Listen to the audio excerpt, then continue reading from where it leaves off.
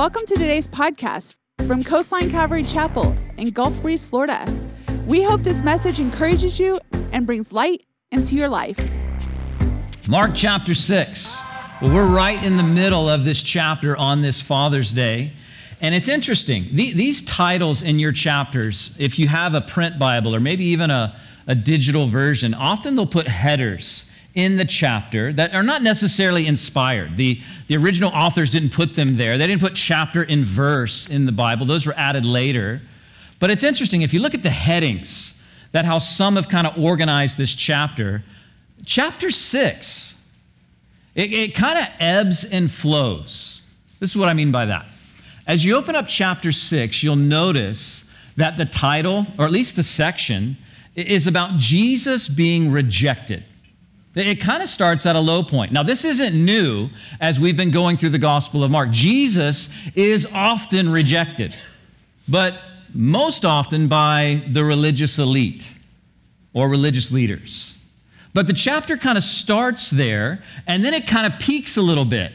You maybe learned this last week if you were in person or online with us, where Jesus sends out his disciples, and they seem to have the same kind of authority and a very similar dynamic to their ministry as Jesus does. I mean, Mark 6 tells us that they cast out demons, that they heal diseases in Jesus' name. See, the chapter kind of starts here. Jesus is rejected in his hometown. He sends out his disciples, and things are just firing. I mean, to be connected to Jesus, it's a good day. When you're sent out by him, you walk out in that same kind of authority and presence and power that he does. They're casting out demons. They're healing those who are diseased and sick. And then the chapter title, for where we are today, it says, The Death of John the Baptist. Kind of go here, you're up here, and then you're down here. But then if you look at the remainder of the chapter, you see that it says that Jesus feeds 5,000.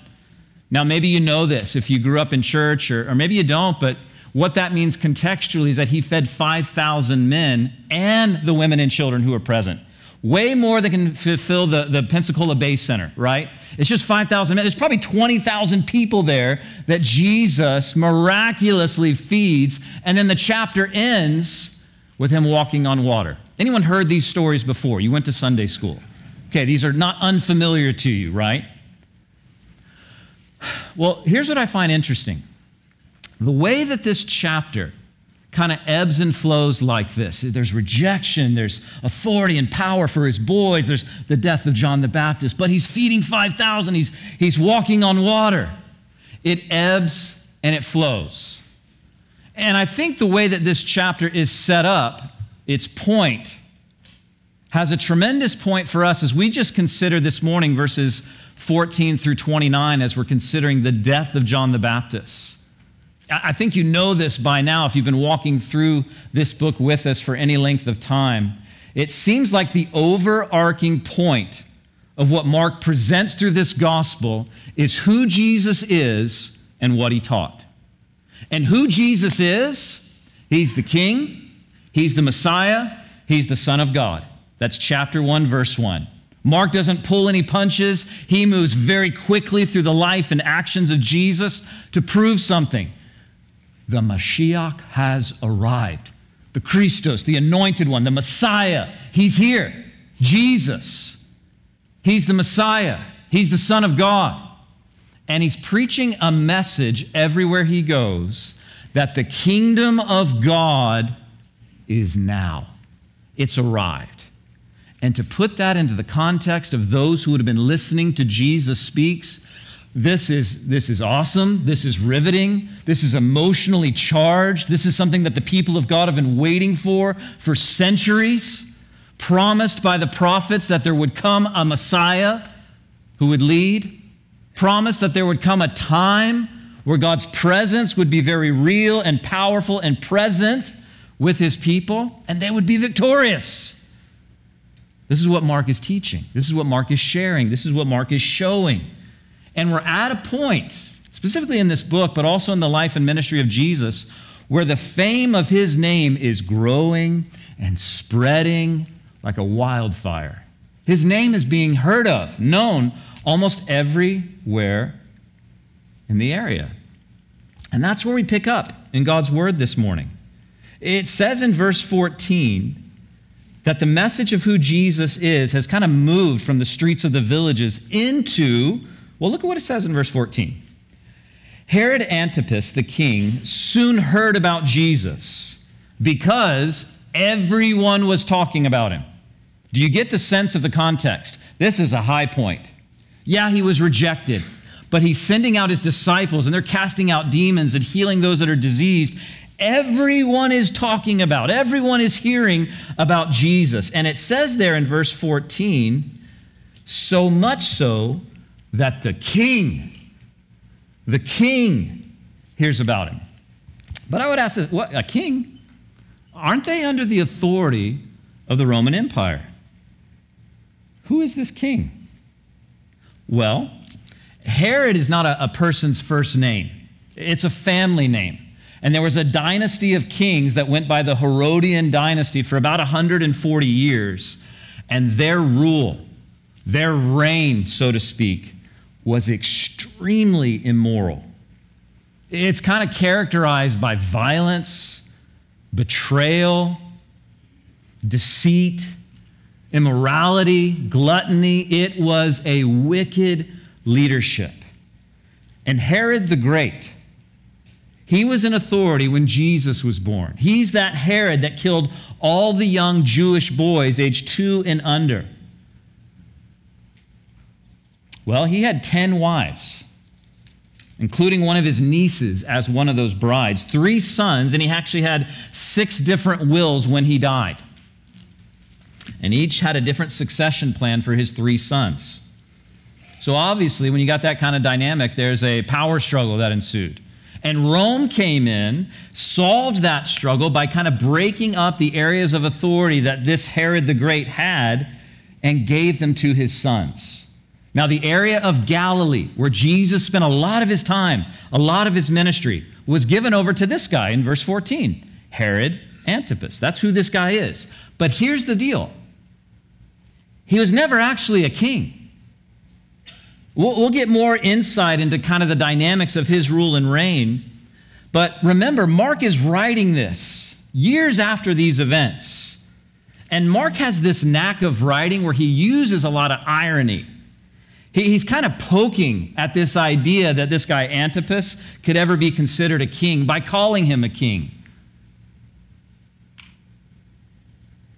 There was nothing royal, nothing worthy of respect, no kingly dynamic about this guy. In fact, his life ends in shame. And this guy, Herod Antipas, he wanted to be king. And his wife, Herodias, doesn't that get confusing? Like Herod, Herodias. Okay, Herodias, she was all about it. She's constantly goading him throughout what we can tell from history to go for greater glory, to grab that title as king. And we'll read more about his wife today. She's kind of like the Jezebel of the New Testament. But history tells us that Rome grew so irritated with this guy's hunger and thirst for power that eventually he was banished. And the area that he did rule over was given to one of his nephews. But the news of Jesus, it's growing, it's kind of swelling, and this kind of wannabe, wicked, kind of somewhat henpecked king, who's not really a king at all, hears about Jesus. Well, what is he hearing? Look again at verse 14. It says, some were saying, this must be John the Baptist raised from the dead. That's why he can do such great miracles. Now, here's what's interesting about this. John the Baptist raised from the dead? I mean, to me, as I first read, that sounds a little like superstitious, maybe even a little bit kooky. But also it's weird. Like John the Baptist, he never performed any miracles. He's known for an awesome wardrobe, right? That's John the Baptist. Camel hair, locust. He's there as this powerhouse prophet preaching repentance. He's the one who's the forerunner of Jesus. He's the one who baptized. That's who John is. But we'll get back to this at the end of our time together. But have you ever noticed that people have wacky views of who Jesus is? That's not new. That's happening right. Oh, he's John the Baptist raised from the dead. What? That's not even who John the Baptist. Oh, okay. Well, verse 15, it says that others are saying, no, he's Elijah. Still others were saying he's a prophet, just like the other great prophets of the past. Now, I'm just telling you what I could see why some people would say he's like another prophet. Prophets of the past had powerful messages, and often they would perform miraculous. God would do these things as like proof positive of their message and to validate their position as a messenger from God. And most certainly, John the Baptist was teaching and preaching powerfully. He's Elijah? What is that about? Elijah, another powerhouse prophet of the Old Testament. And 2 Kings tells us that he actually never died, but was translated into heaven by a chariot of fire. And a prophecy in the book of Malachi regarding Elijah talks about his ministry coming again. And Jesus explained to his disciples that John in some way had fulfilled that in the type of ministry that he had. But when Herod heard these rumors, these rumblings about Jesus, remember, set yourself in the context of what's happening. His disciples are going out. They're preaching, they're teaching, they're healing, they're doing miracles. His fame is spreading everywhere. This guy, Herod Antipas, who Mark calls the king, kind of poking at him, he hears about this. And what is his opinion? Look at verse 16. When he heard about Jesus, he said, John, the man I beheaded, has come back from the dead. Herod's riddled with guilt. It's kind of like, I don't know, maybe you could put it in this kind of description, like a Ebenezer, kind of Jacob Marley moment, right? Like he's kind of haunted by his past, thinking that he's come back to haunt me, the one whom I've executed. And for our time in God's Word together, on this morning, on Father's Day, here's what we're doing. We're kind of in a moment where Mark does a flashback. He takes time to explain what happened to John the Baptist. And as I said earlier, we're kind of at a low point in this chapter, in Mark's gospel, in the middle of Mark chapter 6. But this low point has a tremendous point for us as we walk with Jesus. So hang with me this morning.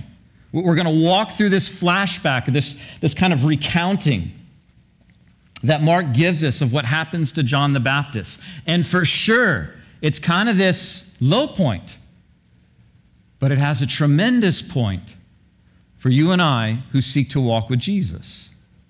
So let's step into the past of this. Let's look at verse 17 as Mark describes what happens.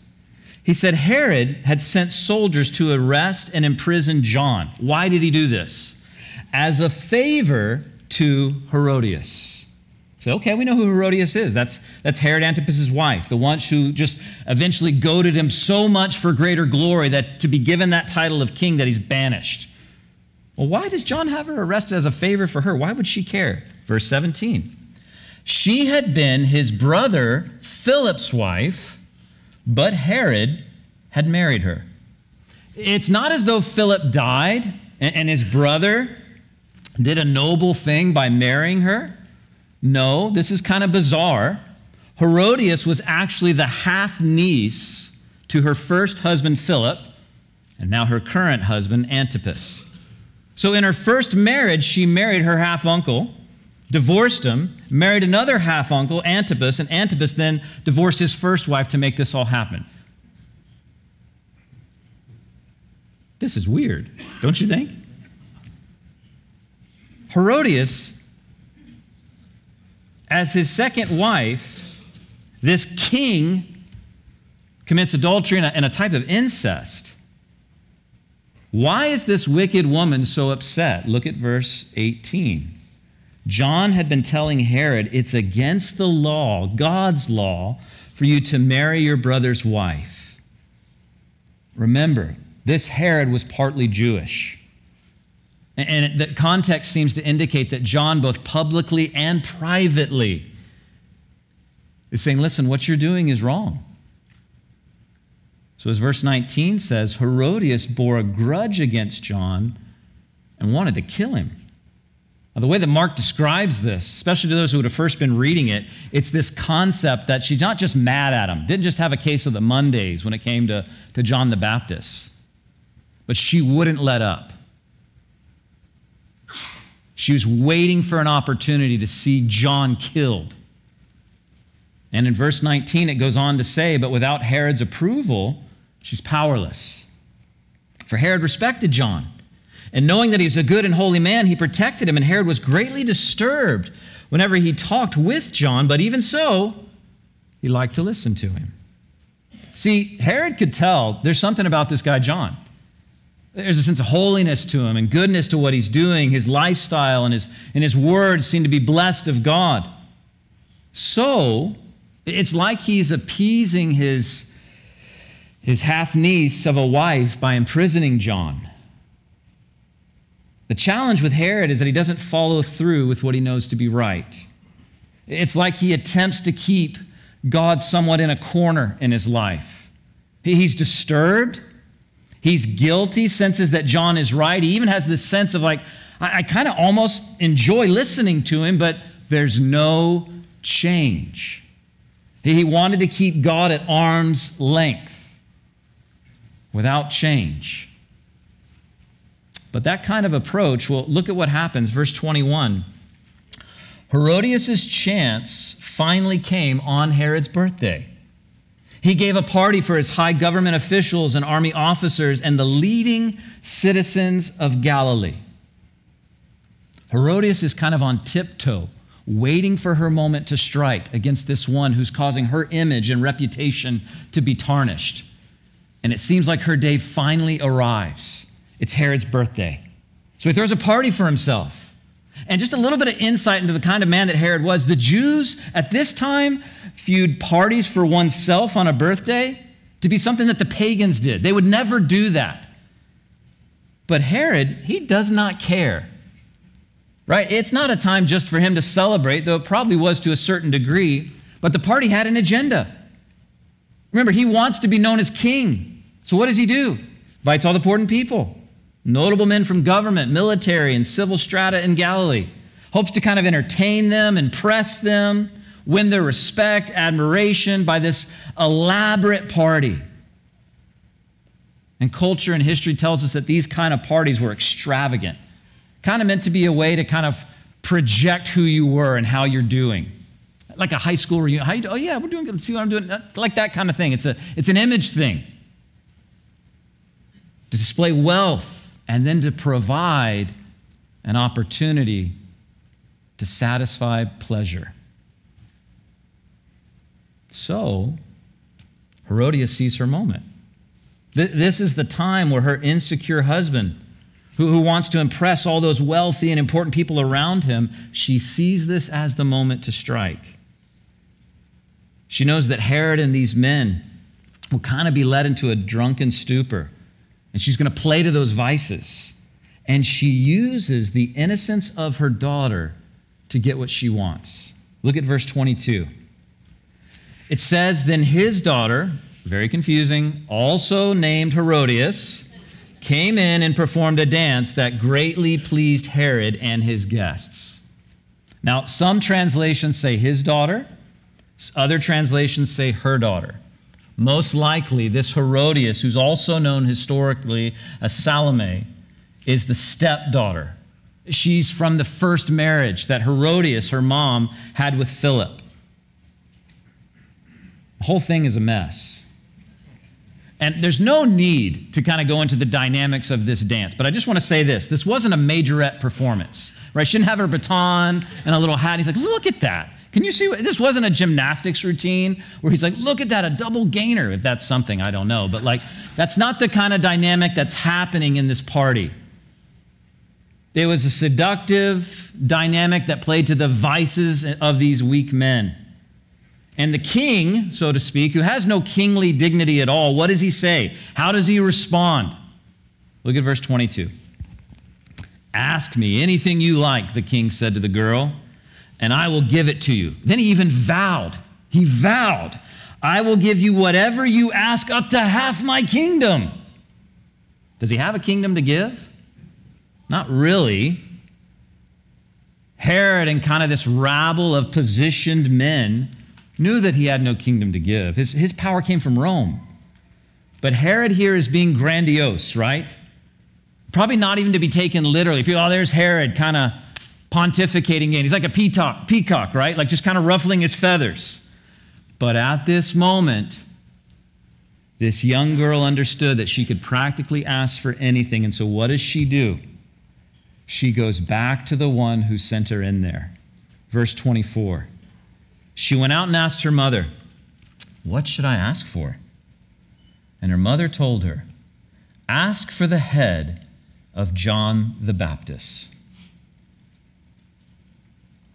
You know,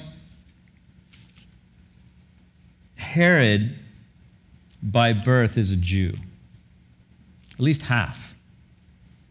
In this culture, Jews would have never allowed a woman to dance before a group of men. He's such in a place of compromise in his life because what he's pursuing are all these external things. Could care less about his identity as a Jewish man. Gentiles, those that aren't Jewish, their mothers would have forbidden a daughter to do what this daughter of Herodias did. But Herodias cared more about silencing John than she did the dignity, the safety, the reputation of her own little girl. John was a nuisance to her conscience, cancer to her reputation. So in her mind, his head at the expense of her daughter's dignity, that would solve all their problems. At least that's what she thought. So what does Mark tell us? Verse 25, so the girl hurried back to the king and told him, "I want the head of John the Baptist right now on a tray." Then the king deeply regretted what he had said because of the vows he had made in front of his guests, and he couldn't refuse her. He's trapped. His pride, his foolishness, his lust, his need to be recognized. He's definitely somber, but ultimately this man is spineless. He's made a vow. Irrevocable in that culture. And to break it would be a sign of weakness of who he is before these men that he so desperately is trying to impress. And out of regard for himself and his own reputation, he's stuck. He knows he can't refuse her request. So this is where our text ends this morning. Again, happy Father's Day, death of John the Baptist. So immediately, he sent an executioner to the prison to cut off John's head and bring it to him. The soldier beheaded John in the prison, brought his head on a tray, gave it to the girl, took it to her mother. And when John's disciples heard what had happened, they came to get his body and buried it in a tomb. Herod covers his own hide. John is executed. Head's given to the girl takes the head, gives it to her mother. John's disciples arrive to retrieve and bury the body. And this kingly couple, Herodias and Herod, she satisfies her bloodlust for revenge, so to speak. At least outwardly, to a certain degree, has kind of silenced her critics. Herod saved face in front of his guests. But he's also kind of been shown up by his wife, right? Shown his true colors. And he's left with fear and guilt over what he's done. That's why Mark records for us, as those disciples are going out, gracious, what they're doing. The fame of Jesus' name is spreading. Well, when Herod Antipas, this king who's not really a king, heard about Jesus, the guilt bubbles up, and he thinks this has got to be John coming back from the dead. Well, that's today's message. I hope you guys have a great Father's Day. No. What do we do with this, right? Like, what is going on here? Remember with me, if you will, the goal of Mark's gospel. It's to jolt people into an understanding of who Jesus is. An understanding of who he is and what he preached. And you know who he is. He's the King. He's the Messiah. He's the Son of God. He's preaching that the rule, the reign, the authority, the kingdom, the presence, the power of God has come at long last now. And the Gospels are not everything that happened to, for, and around and about Jesus in his earthly ministry. They're specifically selected events to prove something, to show something, to describe something, to unpack something about who Jesus is and to validate his message. So why? Why does Mark include this? Right in the middle of everything that's happening in this chapter as it kind of ebbs and flows at this point where Jesus is rejected and then the disciples are sent out. Right? That's left off in verse 13. And then in verse 30, we're back to the disciples. Oh yeah, they come back to Jesus. But verse 14 through 29, we see this recount of John. And then we're back on a high point where Jesus is feeding the multitudes. He's walking on water. And today, we see this preacher, this prophet of righteousness, he gets his head lopped off and served up. The 12 disciples are being sent out with great authority and power, and Jesus' ministry is at a high point. Everyone's hearing about him, even Herod. But not everyone, if you will, please listen to this. Not everyone, please hear this. Not everything connected to Jesus is about authority, influence, conquering, being the head and not the tail, being too blessed to be stressed. Not everything connected with Jesus is connected on that level. See, the thing is, this low point has a tremendous point for those of us who walk with Jesus. See, we have the vantage point of almost 2,100 years later. We know that Jesus didn't come just to walk on water, just to feed the masses, to perform miracles, to provide healing for those who need it, to give insightful and radical teachings. In the mind of those who were in that moment, that's kind of what they see. This is who Jesus is. He's conquering everything. His disciples are going out. Man, to be connected to Jesus means you're in the kingdom, authority, power. Diseases are being dispelled. Demons are scattering. That's what it means to be connected to Jesus. But see, not everything about this king, this Messiah, the Son of God, who preached that the kingdom of God, his rule and his reign has come, is about winning on this side of eternity, but winning at the right things in light of eternity. The right things. Look at this comparison with me, if you will, for just a moment, between John the Baptist and this guy Herod. Like, these are some of the differences, right? Awesome wardrobe, right, J the B? Hair-coated prophet. Gorgeously robed ruler. Austere and simple, flamboyant, righteous and debaucherous. A prophet without price, a man who could be bought. What's the point of this?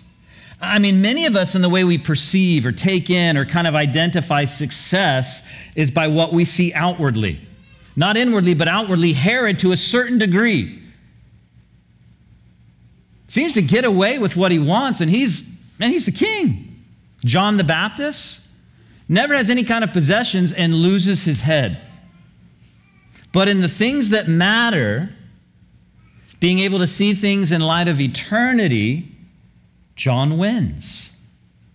So why has Mark kind of wedged this seemingly out-of-place story right here in this chapter of all places? Well, nerd out with me for a second, if you will. Let's look at this a little bit analytically. Consider with me the story of John's death may be Mark's way of beginning to foreshadow why Jesus has actually come. Look at the parallels between John the Baptist now and Jesus. Very interesting. Both innocent of any crime, but offended the civil rulers. Held in a civil prison before execution. Herodias manipulates Herod to strike at John. The chief priests manipulated Pilate to strike at Jesus. Herod didn't want to kill John, but he feared the consequences. Pilate didn't want to kill Jesus, but he feared the crowd. They were both executed by a civil power, and both their followers claimed the body and buried their leader. Interesting foreshadowing of what's to come. It's interesting, it's intriguing, but also consider this with me. Verse 13 to verse 30 of this chapter, it's about Jesus sending out his disciples. Everyone's hearing about him. It's amazing. And Mark's unusual placement of Herod's flashback of J the Bee alongside this account of who the apostles are and their victories, I think it puts in perspective and gives full perspective of what following Jesus actually looks like. Well, what do you mean by that? Again, I know we're nerding out. I know we're getting a little analytical. It's Father's Day. You guys are just thinking about what kind of steak, what temperature. I know that, but just hang with me. Look at the difference between now not John the Baptist and Jesus, but Antipas and the apostles. Antipas, ruling in decadent luxury. Apostles are sent out in poverty. Antipas lives a self-centered life. Apostles, they're meant to be selfless. Antipas, anyone in my way, knocking them down. Apostles are healing people. Antipas, can I say it this way? An hour and 5 minutes of entertainment. Apostles, they're serving Jesus with their lives. Antipas, cowardly. Apostles, not always, they're human. But in this little epoch description, there's a sense of bravery. They're going out. Antipas, eventually he's banished. He doesn't end well. Apostles, in context of eternity, they have a good death. Their death had purpose. They're martyred for serving God. Mark's placement of these two stories, I hope you can still hang with this. It approaches brilliance in the way in which he describes this. The disciples are winning and John is losing. And they're both following Jesus right where he wants them. The disciples show this tremendous reality. Please don't miss this. The blessing and the victory that can come in following Jesus. Absolutely. John's death reminds us of the cost of following Jesus. The important thing as a follower of Jesus is to win at the right things with the right perspective. Eternity. And it's like Mark gives us these options, right? Option 1 shows a cowardly man who has wealth but no character.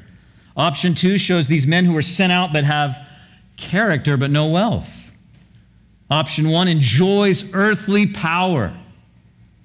Option 2 enjoys heavenly power, which may cost everything.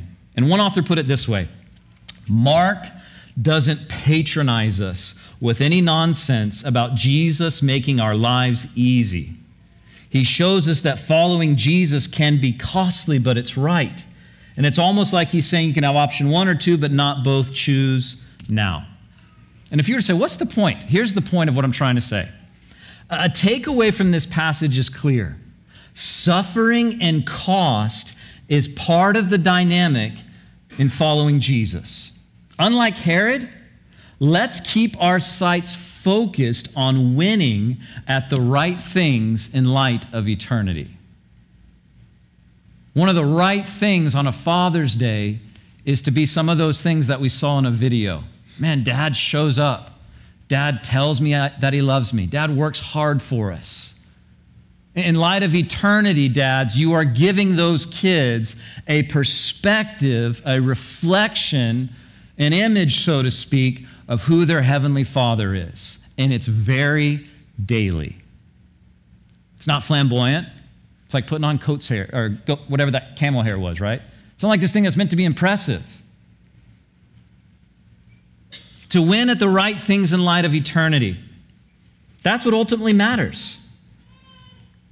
That following Jesus can look exactly like what's going on with the disciples. And that's right where God had them. They're casting out demons.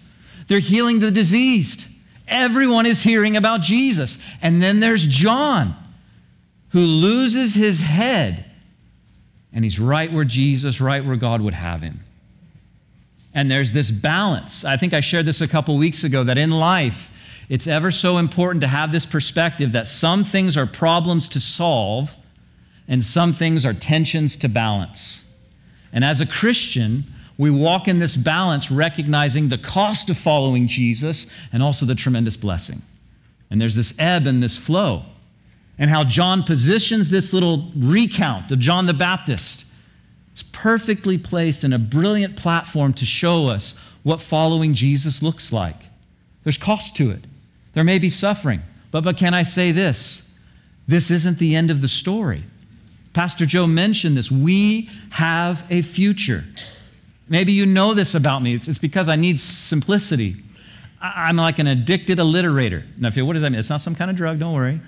It's just like Lily, Lucy, Layla, Liam, Leo, all those kids. Also, as a believer, I'm forgiven. I'm free. I'm part of a family, and I have a future.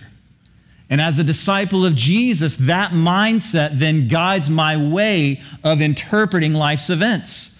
Not everything is about winning on this side of eternity. Not everything about following Jesus will always be, you're the head and not the tail, blessed to be stretched. Yes, there's seasons. Yes, that may be true for some, but there's also this reality that for some following Jesus, it looks like suffering. It looks like cost. Do you know that in the first century, Christianity didn't invent baptism? Baptism was a very common method of converting from one religious thought to another. Many different groups were baptized.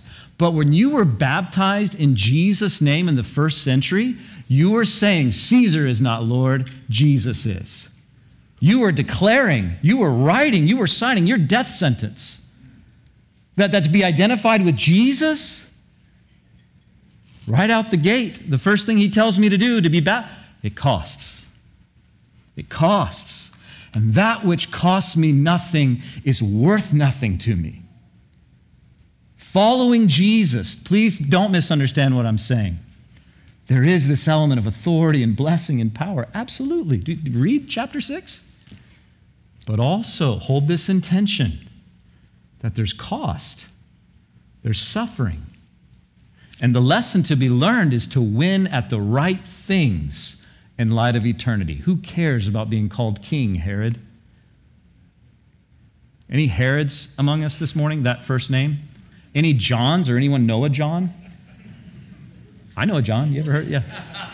That name lasts, right? This is just a simple illustration, but the point is, win at things that matter.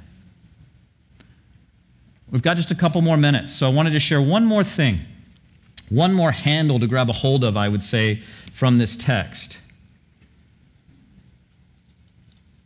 There's an angle here that I don't want you to miss. And I mentioned that we would come back to this. But how can all those wacky views of Jesus? Oh, it's John the Baptist raised. It's Elijah. It's a prophet. Let me share 3 things with you this morning that I think are important to gain from this text. It kind of shows us a little bit about the world we live in. In our day, just in that day, people want to cling to weird ideas about Jesus. Time fails us to consider some of the wackiest ideas of who Jesus is. You could just stream Hulu for 2 hours and you'll get an ad that somehow, probably talks about that. But even this data that I'll put up on the screen that's actually just about maybe 5 to 6 years old, it's interesting. Most people's idea about Jesus, at least in America, I don't know if you can read that from here, but it's very presentable, sanitary, and acceptable and socially fitting. Say, what do you mean by that? 93% of people believe that Jesus actually existed. Well, that's sanitary. That's safe to believe that. Yeah, he existed. And most, as it says there in the top right, these big words, these are the things that they believe about him. He's accepting, brave, warm, strong. I love the little smaller one, fun-loving. It's almost like a Talladega Nights, my infant Jesus, my tuxedo shirt Jesus. If you know that reference, okay. If you don't, you're probably better for it.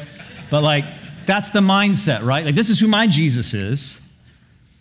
And this is 6-year-old data, but it's probably still somewhat true. 9 out of 10 people, so to speak.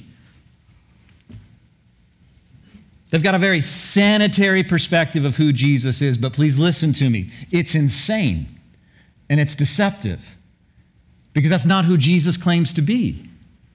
Jesus said, I am the way, the truth, and the life. No one comes to the Father except through me. Mark chapter 1, verse 1. This is the King. This is the Messiah. This is the Son of God. Like right out the gate. This is who he is. And in this day and time, all these wacky views to explain who Jesus is, just let the truth of Jesus has it stay. The weirdest thing you could believe about Jesus is to believe something other than the truth of who he really is. People want to cling to weird ideas about Jesus. It's one thing we see from this text. A second thing, and this may be the reason why, people don't always want the truth. You have to realize that. Some would take it this far. I don't know if I would take it this far, but some would say that when you're sharing truth, you've only got a 25% chance of success rate. So why do you say that? The four soils of the heart, some would say. Some are stony, some are rocky. Is it meant to be taken that literally? I don't know, but I do know this. I know that not everyone wants to hear the truth. What do you mean by that? John chapter 3, let me read it to you. God's light came into the world, but people love darkness more than light, for their actions are evil. There is this reality that we live in a world that doesn't necessarily want truth. 2 Corinthians 4, Paul tells this to the early church. Satan, who is the god of this world, has blinded the minds of those who don't believe. They're unable to see the glorious light of the good news. They don't understand the message about the glory of Christ, who's the exact likeness of God. He would tell Timothy that we live in this time, specifically now, that you should know, Timothy, that in the last days there will be very difficult times. People will only love themselves and their money. They'll be boastful and proud, scoffing at God, disobedient to parents, and ungrateful. They will consider nothing sacred. They'll be unloving and unforgiving. They'll slander others, have no self-control. They'll be cruel and hate what is good. They'll betray friends, be reckless, puffed up with pride, love pleasure rather than God. People have wacky views about Jesus. That's exactly what's going on in that chapter. John, preacher of righteousness and truth, Herodias and Herod, John may wanted to keep it at arm's length, but ultimately didn't want truth to have its stay. And then third and finally, people are easily influenced by evil. 1 Corinthians 6, Paul writes this, don't you realize that those who do wrong will not inherit the kingdom of God? Don't fool yourselves. Those who indulge in sexual sin, or worship idols, or commit adultery, or are male prostitutes, or practice homosexuality, or are thieves, or greedy people, or drunkards, or abusive, or cheat people, none of these will inherit the kingdom of God. Some of you were once like that, but you were cleansed. You were made holy. You were made right with God by calling on the name of the Lord Jesus Christ and by the Spirit of our God. The only thing that separates us is that we're good, wholesome, awesome church people. No. Jesus is the only thing this is who we were. But through repentance and faith in Jesus, he's changing us. But human nature is easily influenced by evil. Many don't want the truth, and many hold to wacky views about who Jesus is. So what should we do? Let me give you 3 names to remember: Paul, Moses, and Jesus. Paul says this in Romans chapter 9. For my people, my Jewish brothers and sisters, I would be willing to be forever cursed and cut off from Christ if that would save them. Moses, in Exodus 32, his heart, speaking to God, but now if you will only forgive their sin, but if not, erase my name from your record that you have written. The heart of Jesus, Galatians 3, Christ has rescued us from the curse pronounced by the law. For when he hung on a cross, he took upon the curse for our wrongdoing. For it is written in the Scriptures, cursed is everyone who hung on a tree. Let's go after people in truth and in grace and in love. Somebody put it this way, and again, it helps me remember. Our role is to let the truth loose and to pray. Because people are resistant, may God's people be persistent in their love and truth. And I really do believe that in the 21st century, evangelism looks much like relationships and a little bit of time. There's a wealth, a plethora, an overload of information in the culture that we live in. And many in that Gen Z, Millennial X, Boomer, whatever generation you want to call it you're in, there's this need for a little bit of context of relationship when you share about Jesus. It's not just a syllogism where you share a couple points and then kind of make a response, but it's to see who Jesus really is. Because there's some wacky views about Jesus. Oftentimes people want lie, not truth. There's this constant influence of evil. So like Paul, like Moses, like Jesus, have a heart for those who need to hear. See, in closing this morning, here's the couple takeaways I hope we have from God's word. Number one, suffering and cost is part of the dynamic of following Jesus. Unlike Herod, let's stop trying to be the king of our little world and just worship the king. Live for him. Start looking at life through the filtration of our future and win at the right things in light of eternity. Number two, the world we live in, perhaps more modern and sanitary, but wacky views about Jesus. He's much more than a man who existed. He's the King. He's the Messiah. He's the Son of God. And people don't always want truth. That's right. If there's resistance, may there be this sense of persistence for us, not militantly, but graciously and patiently. It's the kindness of God that often leads us to repentance, not at the expense of truth, but in tandem with it. And just like Herod, easily influenced by evil and sin, so we are, if it weren't for Jesus. But let's pray for hearts like Paul and Moses and Jesus, and let's live on mission in our world where he has placed us. And that's what I mean by that. Our world, not just the globe, your world. What encompasses your world? Relationships, workplace, recreation. In your world, right where he's placed you, live on mission with a heart for people to know Jesus and experience the forgiveness and freedom that's found in him. Happy Father's Day, the death of John the Baptist. I hope the takeaway is, man, there's this beautiful tension in following Jesus of authority and power and blessing and favor, and it also costs.